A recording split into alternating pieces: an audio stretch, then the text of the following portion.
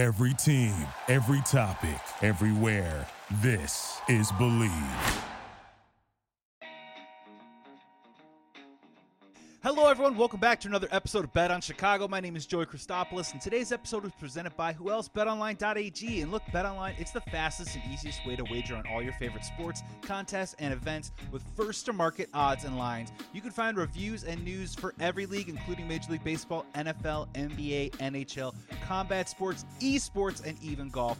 BetOnline continues to be the top online source for all your sports information, from live in-game betting, props, and futures. So what are you waiting for? Head to BetOnline right now and use your mobile device today and make your first sports bet. Use our promo code BELIEVE50, B-L-E-A-V 50 to receive a 50% welcome bonus on your first deposit. BetOnline, where the game starts. Ladies and gentlemen, thank you so much for coming to the pod. I am very excited to talk to this guest coming up right now. He has a fantastic new book coming out. He's got a fascinating backstory, and I'm excited to learn all about, what are we going to call it? Sportcraft? I don't know. We're about to find out. His name is Kevin Bryant. His new book out is called Spies on the Sidelines, The High-Stakes World of NFL Espionage. Kevin, thank you so much for coming on the pod. How are you today? Hey, Joey. Thanks for having me on. I'm doing good, thanks. How are you? I'm doing wonderful, man. I'm so excited to learn a little bit about your journey and also the contents that's in this book, because I have a feeling that when we get done with this conversation, hopefully my audience is going to run out and pick up the book. So Kevin, if you can just kind of fill my audience a little bit about your background and what kind of drew you to this source material, and also maybe, the inspiration for writing this book. Sure, yeah. So I've got a background working for the Department of Defense. Spent 23 years collecting and protecting information for the government, and 13 years as a special agent. So I was living in Germany when Spygate, what's known as Spygate 2, kicked off, which was when Josh McDaniels, the Patriots offensive coordinator at the time, had moved over to the Broncos and became the head coach. They got in trouble for, their video coordinator got in trouble for taping a practice of another team. Of course, the Broncos, the video coordinator, and McDaniels all got, busted for that. And at that point, after, that happened after Spygate, and I really began wondering, wow, just how common is this, spying in sports and in the NFL in particular. So I started looking into the subject, doing some, internet research like anybody would do, hopping on Google, seeing what I could find. And I probably did that for about a month until I pretty much came to the end of the road, found about all that I was going to find. And so I hopped on Amazon, tried to find books on the subject, realized that the only book out there was Brian O'Leary's book, Spygate, which is a good book about Spygate, but it only covers one team at one point in time. I was working on my master's degree in intelligence studies, about to start one in sports management. And I thought, with my background, with the degrees, I've got a bachelor's degree in history as well. I thought, it really pairs for my skill set. And I've been wanting to write a book for a while. And I said, you know what, here's my chance. I've got my subject. This is my $1 million idea. And I'm going to run with it, see where it goes. So. And here we are with your book that's coming out. And you picked obviously one of the biggest major sports in the world, and obviously the biggest major sport in America. And I'm so fascinated. Maybe if we can kind of just begin with maybe some general philosophies. For you, forgive me if this is classified, but growing up, did you play sports? Were you the type of competitor that always sought out an edge in your competitive play? And if not, did you always view it a little bit differently growing up, and as you moved on and learned a little bit more about this book? Oh gosh, yeah. So I'm 5'6", like a $135, soaking wet. So obviously I'm no football player. So my background is in soccer for the most part. So I played NCAA soccer in high school. I ran long distance track, cross country as well. I was never stellar, but I was a solid varsity guy. So yeah, when it came to soccer, really, I've always been a pretty clean player. I will say that. From time to time. Are you a flopper, Kevin? Did you ever flopped before? We can break some news right now. So first of all, you can't be a real soccer player unless you flop and know how to scream. I mean, That's true. It's just part of the game. I mean, Yeah. yeah. Yeah. Well, the annoying thing is you get fouled over and over, and there's so many times the refs won't call it. There's just let it play, and you're like, man, how many times do I got to get drilled before you call something? So after you get fouled hard so many times and you don't get a whistle, you just learn. You know what? Okay, I'll get your attention. Scream like a little prima donna, and that's what you do. So. Well, and that's one of the funny things about, and when I was trying to learn a little bit about yourself and the book before you came on. I haven't gotten a chance to read the book yet, for full disclosure, but I'm really excited to check it out. And one thing that kind of kept coming up in my mind is my wife's family. It's not their main setting, so it's not a saying that they have over the door when you walk into their house. But they've said before, if you ain't cheating, you ain't trying. And I was a baseball player growing up, and there was always that, a little bit of that blurred line a little bit. So when you started diving into writing this book, can you tell us a little bit about, were you able to find a distinction between cheating and spying? Are they one in the same, or is that also one in the same, but sometimes you take it a step too far? What were some of the discoveries in that process? Yeah, so it's really interesting. The theme of the book is whatever it takes, which was an expression that Al Davis and Chuck Noll both used during their coaching careers. And I think it really summarizes, the book and the steps that NFL teams are willing to take to try to win. Of course, even Al Davis and Chuck Noll, they use that phrase very differently. For Al Davis, it was literally whatever it takes, and everything was fair game. And Chuck Noll was a much more, well-mannered gentleman coach, so to say, who was, not going to use every dirty trick he could find to get that win. It was just, hey, we need to work our butts off to try to get that victory and do what we need to. So it really varies, and there are collection techniques that are absolutely that violate NFL bylaws or NFL rules. And then there are other techniques that are clearly allowed and permissible and commonly accepted. And then there's a whole lot of gray, which it just depends. So, for example, spying on practices. Some coaches will just be like, that's just part of the game. And other coaches are like, no, man, that's dirty, and we're going to report you to the NFL if you do that. And really, it comes up to the NFL and their interpretation at times of everything that's in the gray. And the NFL doesn't have rules on everything like you would think. When I started this book and started to do research and look into it, I thought the NFL would have very hard and fast rules pertaining to this stuff. And the bottom line is, no. They have a bunch of basically good standard or good conduct rules that say, hey, we expect you to act in a professional, friendly, manner. They're interpretive, like when Right. you say good conduct, that's all, exactly yeah. it. So a lot of this is up to the commissioner to decide what is in violation and what's not in violation of certain things. As the league goes along and there are certain infractions per se, let's say the Patriots, who taped the Jets' defensive signals and other team signals long before that. So they came out with the Ray Anderson memo, basically stating, hey, this is not permissible. But even that's not really a rule. It's just a memo that says you won't do it. So it's like that with a lot of things. You don't even get a memo. It's just, if the NFL gets annoyed at you, they're going to push out some guidance and say, hey, we want you to stop this. That's about the best you're ever going to get. So it leaves a whole lot of gray, and it's up to the commissioner. And what one commissioner finds acceptable can be very different than what the next one finds acceptable. So, and it changes over the course of time with the league and everything that goes on. So yeah, it's very complex.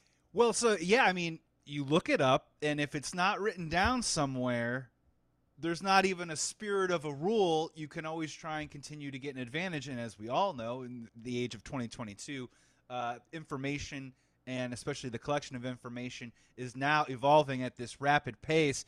When you first started diving into the history of this book, if we could just go back real quick, of course, techniques evolve. and you mentioned Al Davis and Chuck Noll, but have certain techniques of maybe, let's just say, spying or whatever it is to gain an advantage, have these been in the fabric of the game since its like inception, since its creation? Or how early did we start to really see these kinds of, I'm calling it sportcraft, but you know what I mean? When did we start seeing these things off the field? Yeah, NFL teams, whether you want to call it spying, sportcraft, collecting information on each other, this has been around since the very inception of the league, from the very, very beginning. And as a matter of fact, it predates the league. It goes back to college football, which was around since the 1880s. So yeah, the NFL picked up a lot of stuff from the beginning. So we're talking about everything from advanced scouting, which is sending a scout to watch a game, which evolved into film study eventually, right, as technology came along. And spying on practices, that has been around since the very, very beginning. As players began to switch teams, debriefing players that would move from team to team. Oh, which, sure. Right? That's big today. Offense install. Yeah, you literally, if I may real quick, you will sign a guy who gets cut from another team just because you're playing them in 2 weeks. Whatever. Precisely. Yeah. Yeah. I mean, that's a huge part of the game. Signals collection.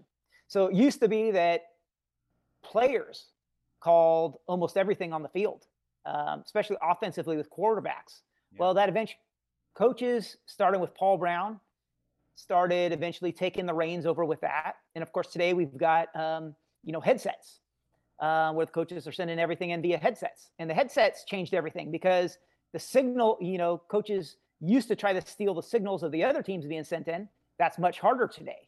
But you still have signals being sent, hand signals, that quarterbacks are sending in or a defensive player.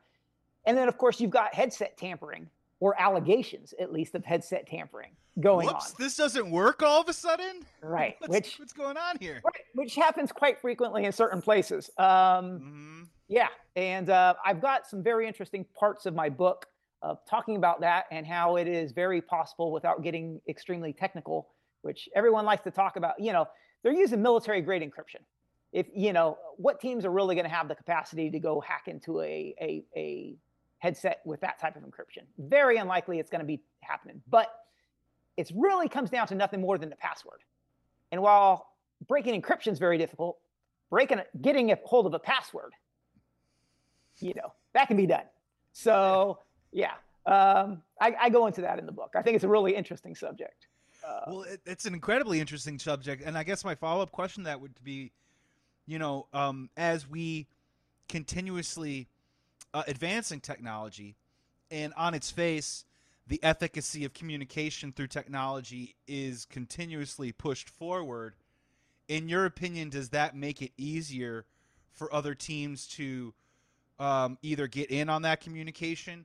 Is it easier for other teams to spy?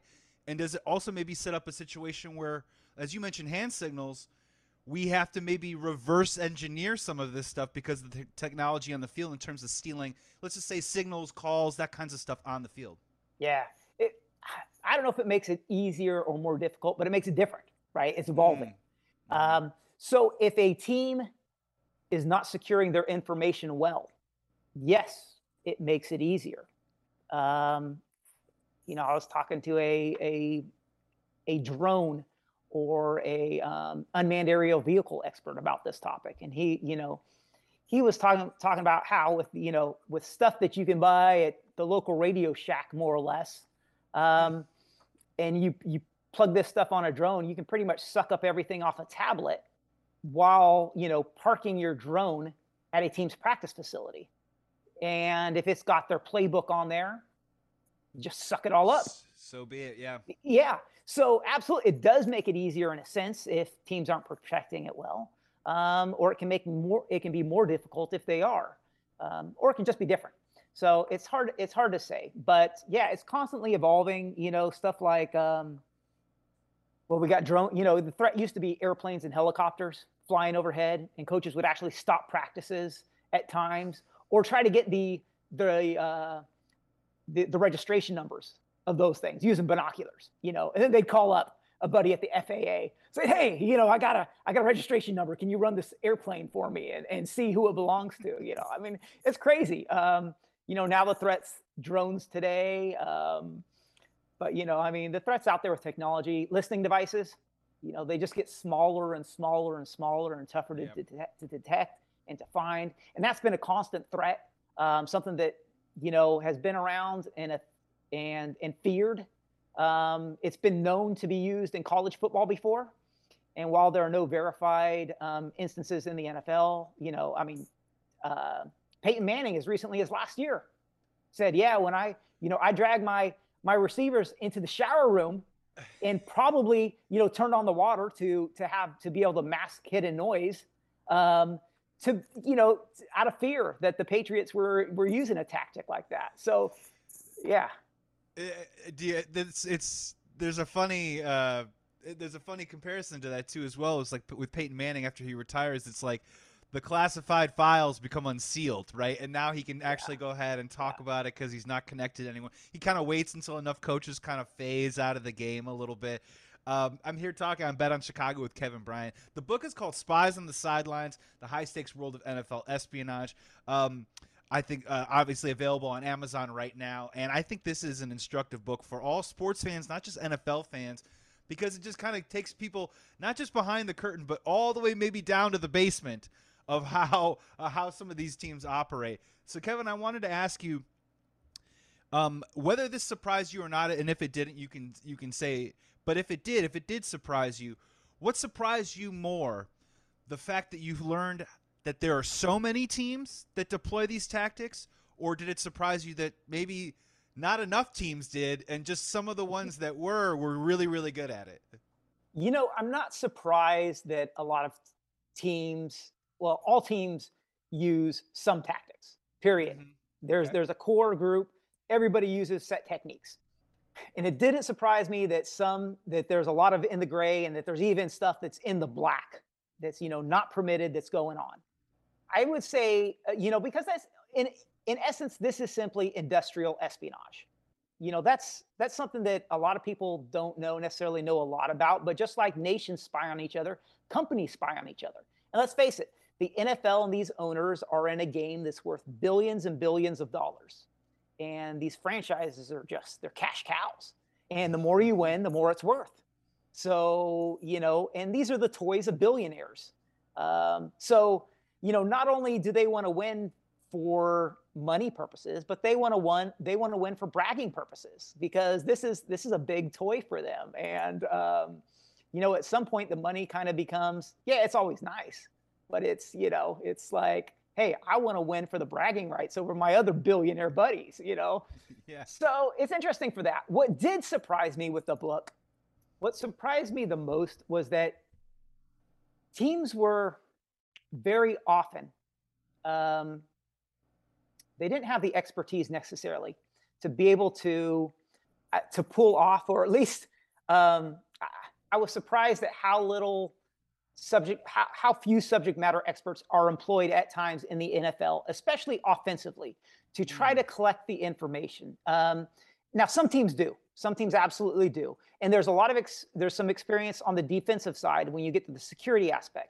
Teams will hire former FBI guys at times to do overall team security, and that will encompass kind of defending against all of this stuff. But a lot of times, this is left up to coaches to design the collection efforts. And I think that's what makes the book so great, because at times you've got teams like the Patriots who take a very organized approach to it and are very professional at what they do. And they do a great job of it. And it's not just that they're the only ones, you know, they're the only ones doing it, because they're not, but they're better at it. They're better organized, and they're willing to cross some lines, in my opinion, I believe, that other teams probably, or at least most teams, aren't willing to cross. But the main benefit is that they're just more organized. You know, Jimmy Johnson, when all Spygate happened, he said, yeah, we used to do this in Dallas, taping signals, but it wasn't a benefit to us. We couldn't do it effectively. We couldn't use the information we were collecting. So it really comes down to how well can you use it. And that's the thing that surprised me the most. And the thing that makes the book so good, I think, is that there's so many humorous anecdotes because a lot of times teams, they don't have, they don't have that expertise. So they're trying things that are just, crazy at times and insane, but that are a lot of fun. And it's, sometimes it's amateur hour. But it's hilarious. It makes for good stories. And sometimes they fail spectacularly because of it. And sometimes, despite all of it, they succeed. And you're like, wow, how the heck did that work? But it did, And I think it just makes it all the more entertaining and the more fun. If it was a bunch of professionals all the time, you'd kind of be like, okay. But I think some of the failures and some of the comedic scenarios make it really, really good. It's like karate belts. There's different color karate belts in terms of yes. Sports espionage. So in your estimation, would you say that, is it fair to say that maybe the reason why the Patriots did get in as much trouble as they did was because it became personal among other organizations? At some point, because you're talking about, there are these laws and they kind of skirt around them a little bit. Did it just become personal among other organizations and that ended up getting the Patriots in trouble maybe more so than what they were actually doing? Yeah. So I would say, the Patriots have been suspected of quite a few things for a while before they eventually got in trouble with Spygate. And as a matter of fact, the kind of the group that oversees fair play for the NFL there have been complaints against the Patriots for quite some time. And it's one of those things that they looked into, but never really had the concrete evidence to go after. So there was that factor. And then the Patriots had, other teams had brought complaints to the league on numerous occasions about the exact same thing that the Jets ultimately caught the Patriots doing, which was video recording the games, the signals from during games. And that's why the NFL issued twice or three times, issued memos stating to all the teams that, hey, taping signals is not allowed. But the Patriots continued to do it. And even before the game took place, the Jets coach called up Bill Belichick and said, hey, he used to work with the Patriots, and said, hey, I know what goes on when you're here playing us, the Jets, in our home stadium. I'm not going to accept it. This is not acceptable. So, and for whatever reason, the Patriots just decided, you know what, we're going to do it anyway. And I mean, I don't know what to call it. Pure arrogance, pure just moxie. A little persistence, persistence, yeah, right? Sure. But they did, and they got caught, and frankly, it's very interesting because they've, as recently as a couple years ago, they got in trouble for once again videotaping during another team's game. Plants in the stands, right? The sidelines. Well, they didn't have, it was during two other teams' games, and they can have advanced scouts, et cetera there, but they were taping for one of their TV shows.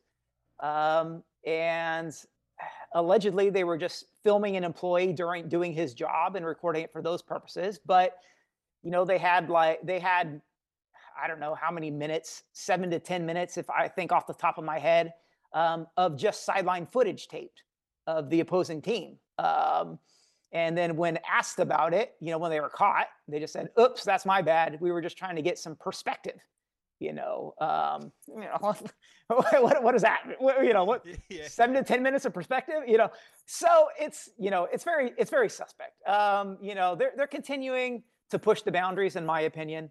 I have to wonder, how much of this did it ever really stop? Or just, do you use slightly different techniques to try to get the exact same stuff? Or move on, just trying, okay, that technique is dead. Let's move on to another technique that we can try that, no one's looking at us to try to do. So Yeah, It's interesting. this part isn't written down, so let's try this one out. Yeah. I got two more for you. Kevin Bryant here on Bet on Chicago. His book is called Spies on the Sidelines: The High Stakes World of NFL Espionage. Get it wherever you get your Amazon books and all those sorts of other places right now. So this is kind of a big question, and I just want to get your perspective. I don't know if you have an answer to it, right? Because I want to talk to you about from the fans' perspective. And, I think there is a distinct difference between cheating and advantage. And sometimes when you play a game of sport with advantage, there is an element of deceit. As you mentioned, playing NCAA soccer, you can sell a call every once in a while. Even in the game of football itself, before you hike the ball, there is a cadence where you can try and deceive the opponent to jump off of sides. There is a pump fake. There's a play action pass. There's all sorts of different things that we would just call advantages in the game of sports. So maybe if we can remove the Patriots for a second, but all these other NFL teams that you've noticed kind of engaging in this sport craft, how can you maybe talk to a fan and reconcile with a fan about just maybe this is just the nature of the business? This is the cost of doing business a little bit, because I think it's so easy in the game of sports, always be like, to point at the other team and go, you're a cheater. Not our team. Our team would never do anything like that, Kevin. So for, the casual NFL fan that's going to pick up the book and read it, how do you reconcile, I think, those blurred lines a little bit? And is there maybe a tell? Is there maybe something out there that an NFL fan can keep an eye on and be like, well, this goes beyond the pale of advantage into the world of cheating? Yeah, so that's a hard question to answer. So it really comes down to what are the commonly accepted, what's the dividing line between what is considered fair and not fair. And that's not necessarily what is breaking a rule versus what is permissible, right? Because let's take a holding call, for example. That is breaking a rule. Okay? But is anyone going to say, hey, you guys cheated, you held? Well, I mean, that's why we've got referees, that we've got with flags out there. Versus a guy like Peyton Manning, who, let's say, he used to go to the Pro Bowl and buy Mai Tais. This is an allegation from Ty Law, who played with the Pats, who said, Peyton Manning used to, he'd say, hey, come sit down and drink with me, and buy his, fellow Pro Bowlers Mai Tai drinks. And then, after they drank a little bit, start talking football for the purposes of course, trying to get a few secrets out of them. Hey, when this happened, what were you thinking? Or what would you do if, which, it doesn't break any rules, but we all might say, is that really good sportsmanship? It's a little manipulative. Right? It's a little Omaha. Right. And then you got something like headset tampering, which is like, people will say, oh, that's clearly if you're able to, make it so the other team can't communicate through their headsets, that's clearly cheating. Having said that, there's people out there that'll tell you, yeah, pretty much tons of teams do it. So it really comes down to what is commonly acceptable and what do we think is fair, and what we as fans say, oh, that's clearly cheating. Coaches, on the other hand, might say, well, it may not be too common knowledge, but yeah, pretty much everybody's doing that. And as a matter of fact, when coaches catch other teams spying in the act throughout the history of the league, very seldom did I notice that teams would actually turn in other teams, unless it was really, really egregious. More often than not, Weeb Ewbank coached the Jets, and he, when they were going to play the Raiders under Al Davis, on the bus after a Jets practice, they caught Maury Schleicher, who was a Raiders scout, on the Jets bus going back to their hotel, which means that Maury had inevitably watched the practice and then decided, you know what? Maybe I can learn some extra tidbits while I ride on the bus back to the hotel. Right? I was going to stay in their hotel room. Let's eat breakfast with them. Okay. I mean, right? So, but, we've just said, hey, Maury, get off the bus. He didn't take it any further. It didn't, and that's pretty much the standard that, all teams are they're going to be involved in some shenanigans. And And while, they may be a little angry at the time, eventually everyone's just going to sit around drinking a beer and having a good laugh. And then I guess it probably comes down to, the 3-strike penalty, right? Where, eventually if the NFL does get involved with a team, it's one of those you kind of better stop. And then second notice, final notice, you know what I mean? And then actually that's when you can get into trouble and it becomes a controversy. My final question for you, Kevin. I'm so happy to have you on here on this pod to talk about this subject, and I hope our audience goes out and checks out your book too as well.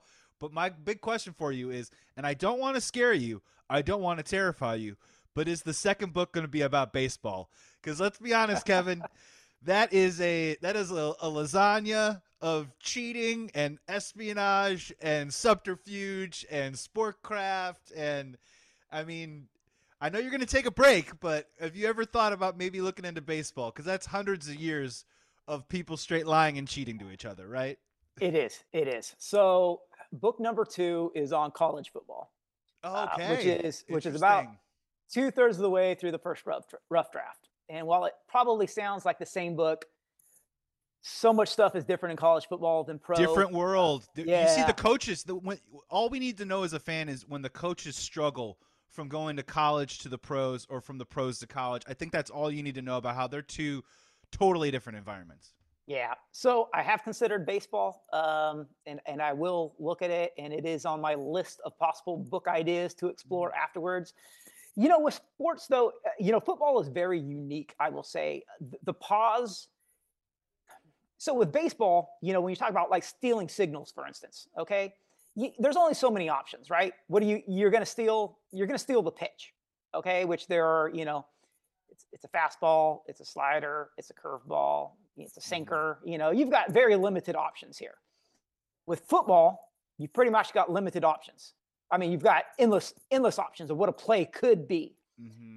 And you're telling 11 players on the field exactly what they're going to do for every given play. It's very unique in the sense the control that coaches can have over that. And likewise, the knowledge that can be gained if you can figure out what a team is about to do. So, you take free-flowing sports like basketball, soccer, lacrosse, whatever it is, you just can't gain the same advantage by spying that you can with football because of that. And I would say because of that, you can learn more through spying in football than any other sport that is out there. Pure and simple. Baseball, yes, I would say is the second, would be sport number 2 in line. But yeah, football is very unique, and I think it makes for a really interesting scenario where it becomes vital to the success of a team. And the one thing I have in the book over and over again is championship games, Super Bowls that are hugely impacted, if not flat out deciphered, by collecting on your opponents and having the upper hand. And it can be, spying can be a bit of an advantage, and it can be an absolute devastator at times as well. And you'll see, if you read the book, you'll see cases where 2 teams played during the same season, and a spying tactic where one team lost by a close game the first time, that team that lost wins the second game 58-7, or something along those lines, just based on figuring out the other team and applying some of these techniques. Unbelievable, and congratulations on the release and the further success of the book. Kevin Bryant here on Bet on Chicago. Kevin, before you go, please throw out your socials. And again, the best way for people to pick up the book, Spies on the Sidelines, the high-stakes world of NFL espionage. Congratulations again. So happy to have you on the pod. And, you've got a fan and supporter in me. I can't wait to pick up the book myself. And hopefully maybe we can bring it back on maybe when you complete the college football. Or if there is a scandal this year, if something happens this year, Kevin, I might be calling you. So thank you for coming on the pod. And throw out all your socials and ways for people to check out the book. Sounds good. Thanks, Joey. So the easiest way to find everything about me, the book, all my social media handles is to hop on my website. It's www.spiesonthesidelines.com. You can find everything there. The book's going to be out. It's hardcover right now and an ebook. I've got the audio book that'll be coming out here in about a month or so. But you can find all of that on the website. Fantastic, Kevin. Thank you so much for coming on to the show.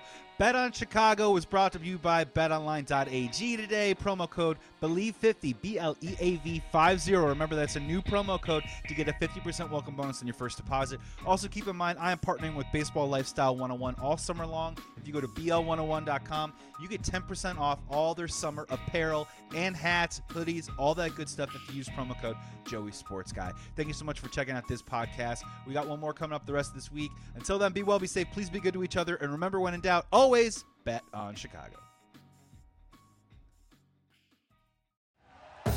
Thank you for listening to Believe. You can show support to your host by subscribing to the show and giving us a 5-star rating on your preferred platform. Check us out at Believe.com and search for BLEAV on YouTube.